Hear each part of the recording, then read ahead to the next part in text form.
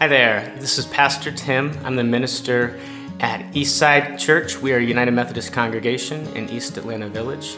We seek to be creative, historic, and inclusive. And we are thrilled that you found our podcast. If you'd like to learn more about our church community, you can visit us at www.eastsideatl.org. Amen. Thank you, Kate. What an enriching dimension it has been to our worship throughout Lent to have these meditations offered as yet another way for us to center ourselves and to create space for the work that God intends to do in, with, and through us in this time of gathered worship.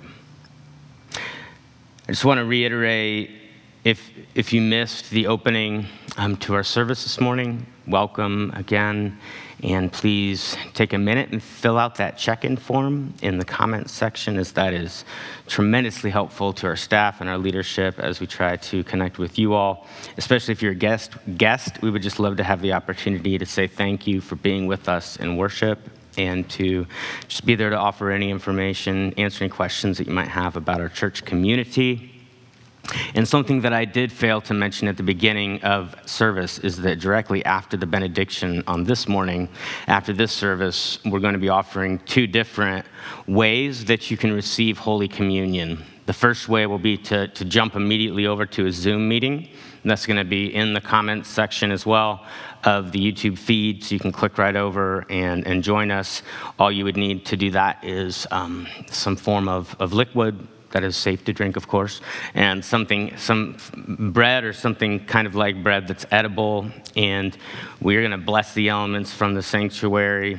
So wherever you are, you can experience the Eucharist, Holy Communion. The other option, we were going to have an outdoor communion liturgy today, but there was may still be high percentage chance of rain and storms right over the time we were going to do that. So we are still going to be offering a walk-up communion option from 12 to 1 o'clock. So if you want to jump in the car after worship, come on over to the church, 468 Moreland Avenue. I realize some of you may not know where that is since you haven't been to the building, depending on how long you've been with us. But 468 Moreland Avenue, southeast in Atlanta. From 12 to 1, we will be offering an outdoor communion option where you can just walk up and receive with yourself or with your family members or other folks in your pod that may come with you. Well, this morning we come to the kind of penultimate Sunday before Resurrection Sunday, before Easter. We come to the near end of our Lenten journeys, of our 50 days of walking through a season where we're intentionally seeking to enrich and to grow our capacity and relationship with the divine. And this week begins what Christians name Holy Week. And on this week, we begin with Palm Passion Sunday this morning, and we move on Thursday into Maundy Thursday, Friday to Good Friday, Saturday to Holy Saturday, where we wait, where we grieve and pray as we anticipate Sunday morning. But today we come to Palm Sunday, this Sunday where historically we experience our children parading through the sanctuary with freshly cut palm branches singing Hosanna. Hosanna, which means literally, God save us. And we come this morning to another Sunday of gathering digitally from afar. And we're grateful and we're so thankful for the ways that Troy and Roxy and Karina and Katie have brought the Eastside community into our liturgical life through video and through these forms of media. But we also come this morning and we recognize that it is yet again hard to be apart. And it's hard to have to put off our gathering that we had planned for this afternoon outside in the parking lot for communion.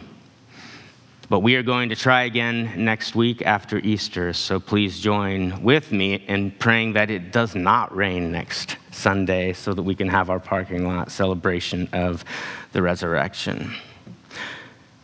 Well, friends, with that, I'm going to actually be preaching mainly from the text Brianna read. So I'm not going to be doing a scripture reading right now, but I'm going to open us in a word of prayer. So wherever you may find yourself, I invite you to bow your heads or to find a way of being comfortable and sacred so that you can hear what is being said and experience God in these moments. Let us pray.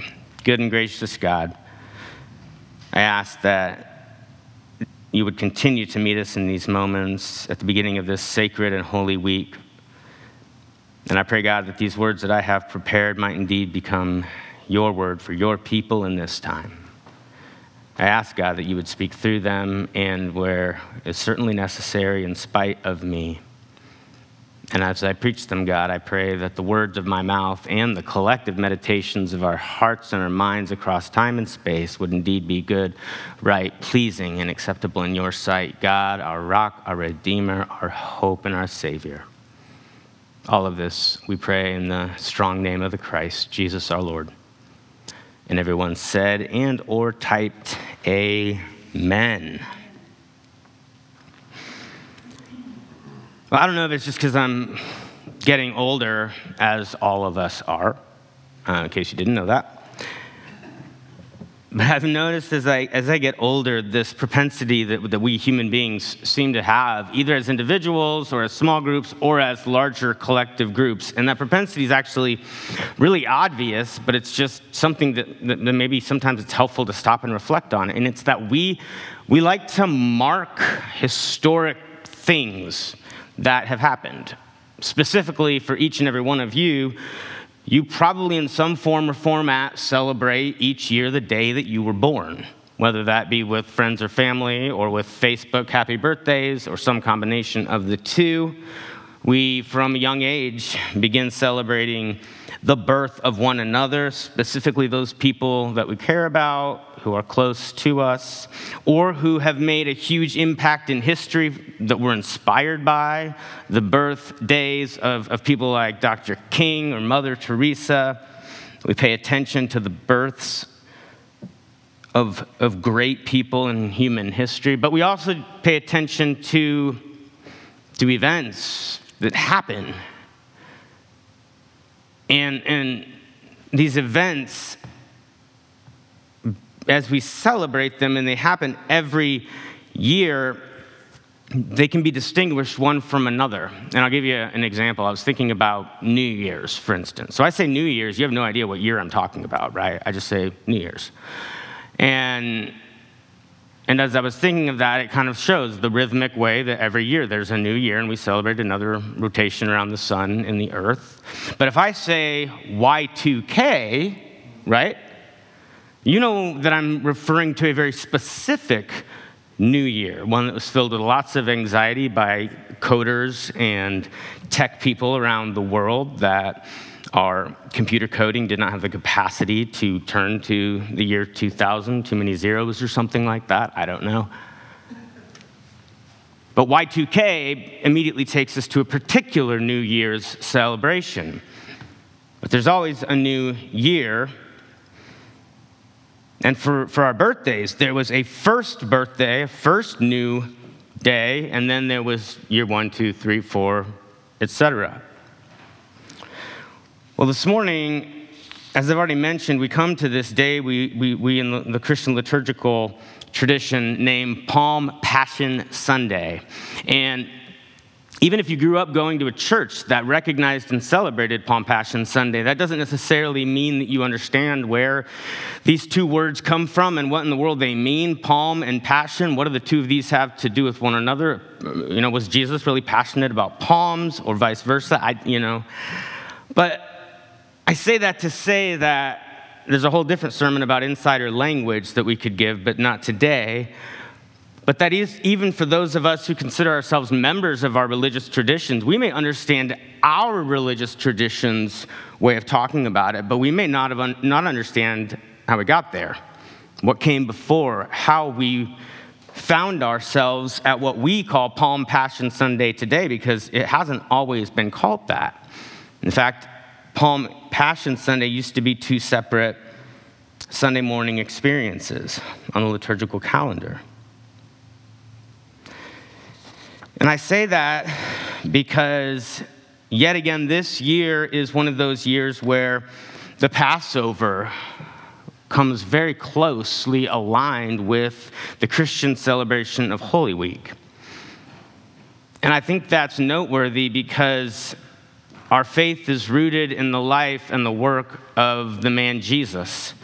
And I know that we're all doing a much better job of understanding this today than maybe we have, but Jesus was not Christian. He was not white. He was certainly not an American. Jesus was an ancient first century Jewish, Torah-abiding human. And Jesus, in his ministry, as you read through the Gospels, you quickly realize that he spent very little time, actually, with those outside of Judaism. He has very few interactions with the Gentile, the non-Jewish world in his ministry that is recorded.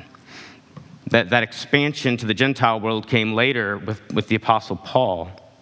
So for Jesus, from his bloodline that we see at the beginning of the Gospels, such as Matthew, all the way to the culture that he swam in and lived in, to the theology that shaped him and shaped his view of God and humanity, I don't think Jesus understood himself as a departure from Judaism, as something that was leaving his tribal roots. I think Jesus saw himself and his ministry and his disciples as the right next step, the right next move or progression of his ancient Jewish faith. I think Jesus, he saw himself and the work that he was doing in the world as the next right step for his people. He was teaching his disciples how to lead into a new future, but not a future that was a departure, but a future that was maybe a bit of a correction, sure, but not by any stretch of the imagination a complete moving away from his Jewish roots. Jesus was a Torah-abiding Jewish human. In his tribal group, they had a whole host of special yearly observances and rituals that not only were cultural and a part of their genetic and bloodline identity as Jewish people, but also were about their religious notions about the divine, and that helped them remember and recall these collective historic events that the ancient forerunners of their people had experienced. And this is important when we come to Holy Week 2,000 years later and talk about Palm Passion Sunday. This first Sunday before we launch into what we name as Holy Week, because Holy Week in that language actually comes much, much later than did the language of Passover week. Passover predates Holy Week by a lot. Takes us all the way back, not just to Jesus' time in the first century, but to the first book of the Bible, the book of Exodus. The Passover recounts that ancient story where God calls the man Moses to be a leader who would liberate God's people, the Hebrews, from enslavement in Egypt. This ancient superpower. And the Passover was the last meal that the Hebrews shared together on Egyptian soil. In the Egyptian empire. It was the last meal that they sat down and shared in the old land. Before, in the middle of the night, they as a group followed Moses and escaped under the cover of dark. And we call this the Passover because there's this angel of death that comes and pronounces judgment on the Egyptian firstborns. And the Hebrews escape. And each year, every generation that followed would come together and they would remember and tell this story. And they themselves would share this meal together as a way of remembering and retelling the Exodus story of Moses and of that last meal on Egyptian soil under Egyptian oppression. Which is important because if you were paying attention as Brianna read our gospel text this morning, you'll notice that our Palm Passion Sunday, the story, it's already very different from any of the other beginnings of the Passover that we see in the Bible, right? This year, the Passover that Mark and the other gospel writers recount is Jesus setting down, kind of saying, this year, this celebration of the Passover is going to be different. It is going to be the year. It's going to be something of a revolution. But it would be a revolution that would not just be a recapitulation or a sort of copy and paste of the Exodus event up forward into the first century Jewish situation. And here's why. In the original story, right, the Hebrews had made their way to Egypt because of the Joseph story at the end of Genesis, and they had set down roots there and had been well received, but over the generations, eventually the Egyptians enslaved the Hebrew people because there were too many of them and they wanted to oppress them and keep them down. So when Moses came to preach and to inspire liberation for the ancient Hebrews from Egypt, it was different to say, we're going to leave this land that we came to during a famine and now is oppressing us. We're going to leave because we don't belong here. That's different than the situation and the scenario that Jesus and the first century Jewish people find themselves in. The last Passover was on Egyptian soil. But Jesus would have always celebrated the Passover not on Egyptian soil, but in Jerusalem with the rest of his sojourners. In Jesus' day, things then were totally different. They're not in Egypt. They've actually gone through this whole experience of wilderness and then promised land, of losing their land, going into exile, then returning, and now Rome is in charge. No, they didn't want to leave their land as the Hebrews would leave Egypt, escape Egypt. They wanted the Roman occupiers out, right? They wanted Rome to get out of their house. They wanted to be left alone. They wanted Rome and their chariots and their swords and their violence and Caesar's supposed good news to be good news for somebody else. And they believed that change and transformation was going to happen through a human Messiah who God would send. The best thing I can do to imagine what the Passover was like in the first century when Jesus would have been gathering there would be, I guess, a little bit like spring break at Disneyland, especially like after all the pandemic stuff is done. You know, that place is going to be horrible for about a decade, I'm afraid. And that's kind of what I imagine Jerusalem's like, because Jerusalem's not a massive place, and the Jewish people are spread out all over. And they all, you know, if they afford to try to come to Jerusalem every year for Passover. So all those folks pile into this city. And every year there was at least one zealot on one street corner on a soapbox preaching about how this year's the year, this Passover, let's do it. Political revolt. Let's gather, let's mobilize, and let's drive Rome out the week of our most incredible and festive and commemorative religious gathering. There was always at least one Jewish zealot out there trying to round up a band of rebels who would begin what they hoped would be the process of folding Rome's empire back on itself, to the point where it actually began to become the custom of the Roman governor to the week of Passover to travel from the west and actually set up shop in Jerusalem and work from Jerusalem that week.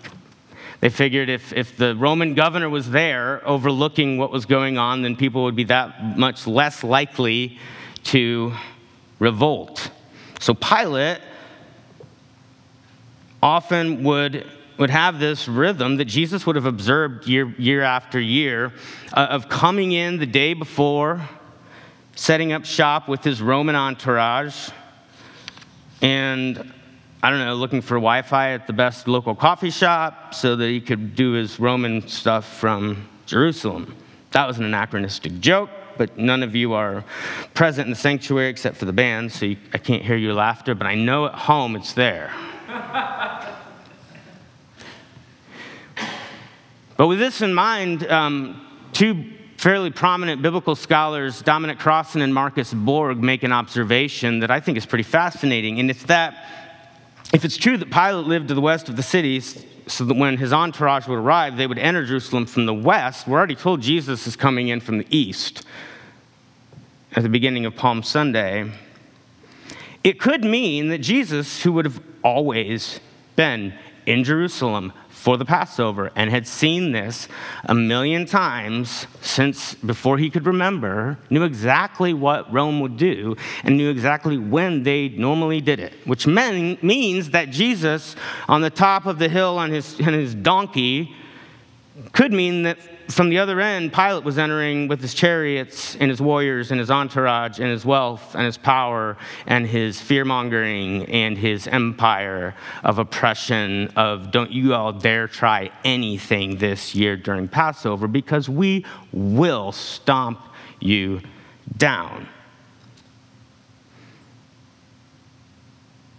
Was it the case that Jesus was entering at the same time?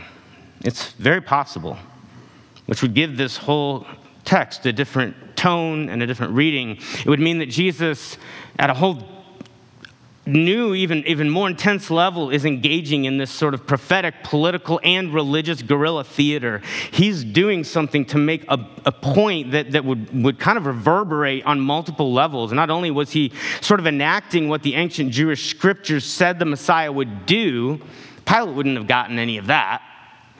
But Pilate would get the fact that a guy is on the other side of the city marching in with people waving palm branches, laying them down at his feet, shouting, Hosanna, which means God save us. While salvation, right, Rome thought they were the salvation of the world. They thought they were the good news. Salvation is supposedly entering from the other side of the city. But the people are shouting at this Jewish guy in the back of a colt. What's happening here? Hosanna. God, save us. Can you imagine after the news started to reverberate into the city, because the city's packed and Jesus and his disciples knew this, did people say things like, hey, did y'all notice that potential Jesus, potential Messiah guy that traipsed in here on the back of the colt, he doesn't even wear a sword.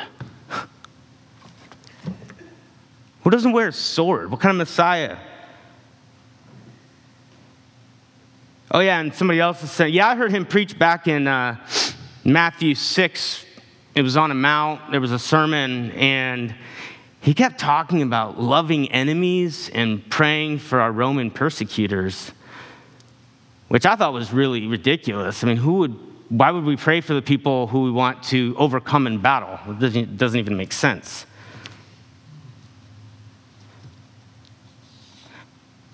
Did the people already have thoughts about Jesus from his preaching ministry, of his upside-down kingdom that he was proclaiming?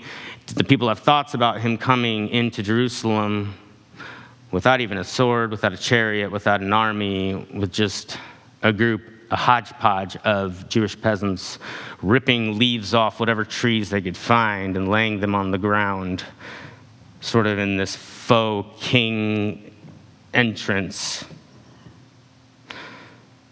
Jesus is the new Moses in the Gospels. He is the new David, the new king in the Gospels. That is absolutely what they're depicting. He is this person coming and creating this whole new meaning for the Exodus and for the Passover. But the problem is none of it fits with what Jesus' tribe, with what his collective understood to be coming with and through the Messiah, because Jesus' people, for the most part, I think had probably very little interest in loving Rome or Rome's citizens. They wanted to defeat Rome. They wanted to drive Rome out, to get them out of their house, this oppressive, massive empire who thought of themselves as salvation of the world. But Jesus says to love enemies and pray for those who persecute. People would have been so confused by this man. And I don't know about you, but I'm often confused by this man to this day, but most of the time in the best of ways. This Jesus who came, who entered into Jerusalem, depending on which you read on the back of a donkey or on the back of a colt, not the back of a horse or a chariot. That was not a random decision, friends. This was something that Jesus premeditated and thought through. This was intentional. He is entering as Jerusalem's king, just not that kind of king. He wasn't going to rule like a Jewish version of Caesar, which is maybe kind of what people wanted. They wanted somebody who could play ball, right? Somebody who could punch back harder. Someone who could help us outsmart in battle. But the whole point was Jesus would be king as God would be king. And that, again, creates all kinds of problems and trouble for Jesus and for us and for the people of the first century, because it's so much more complicated that way.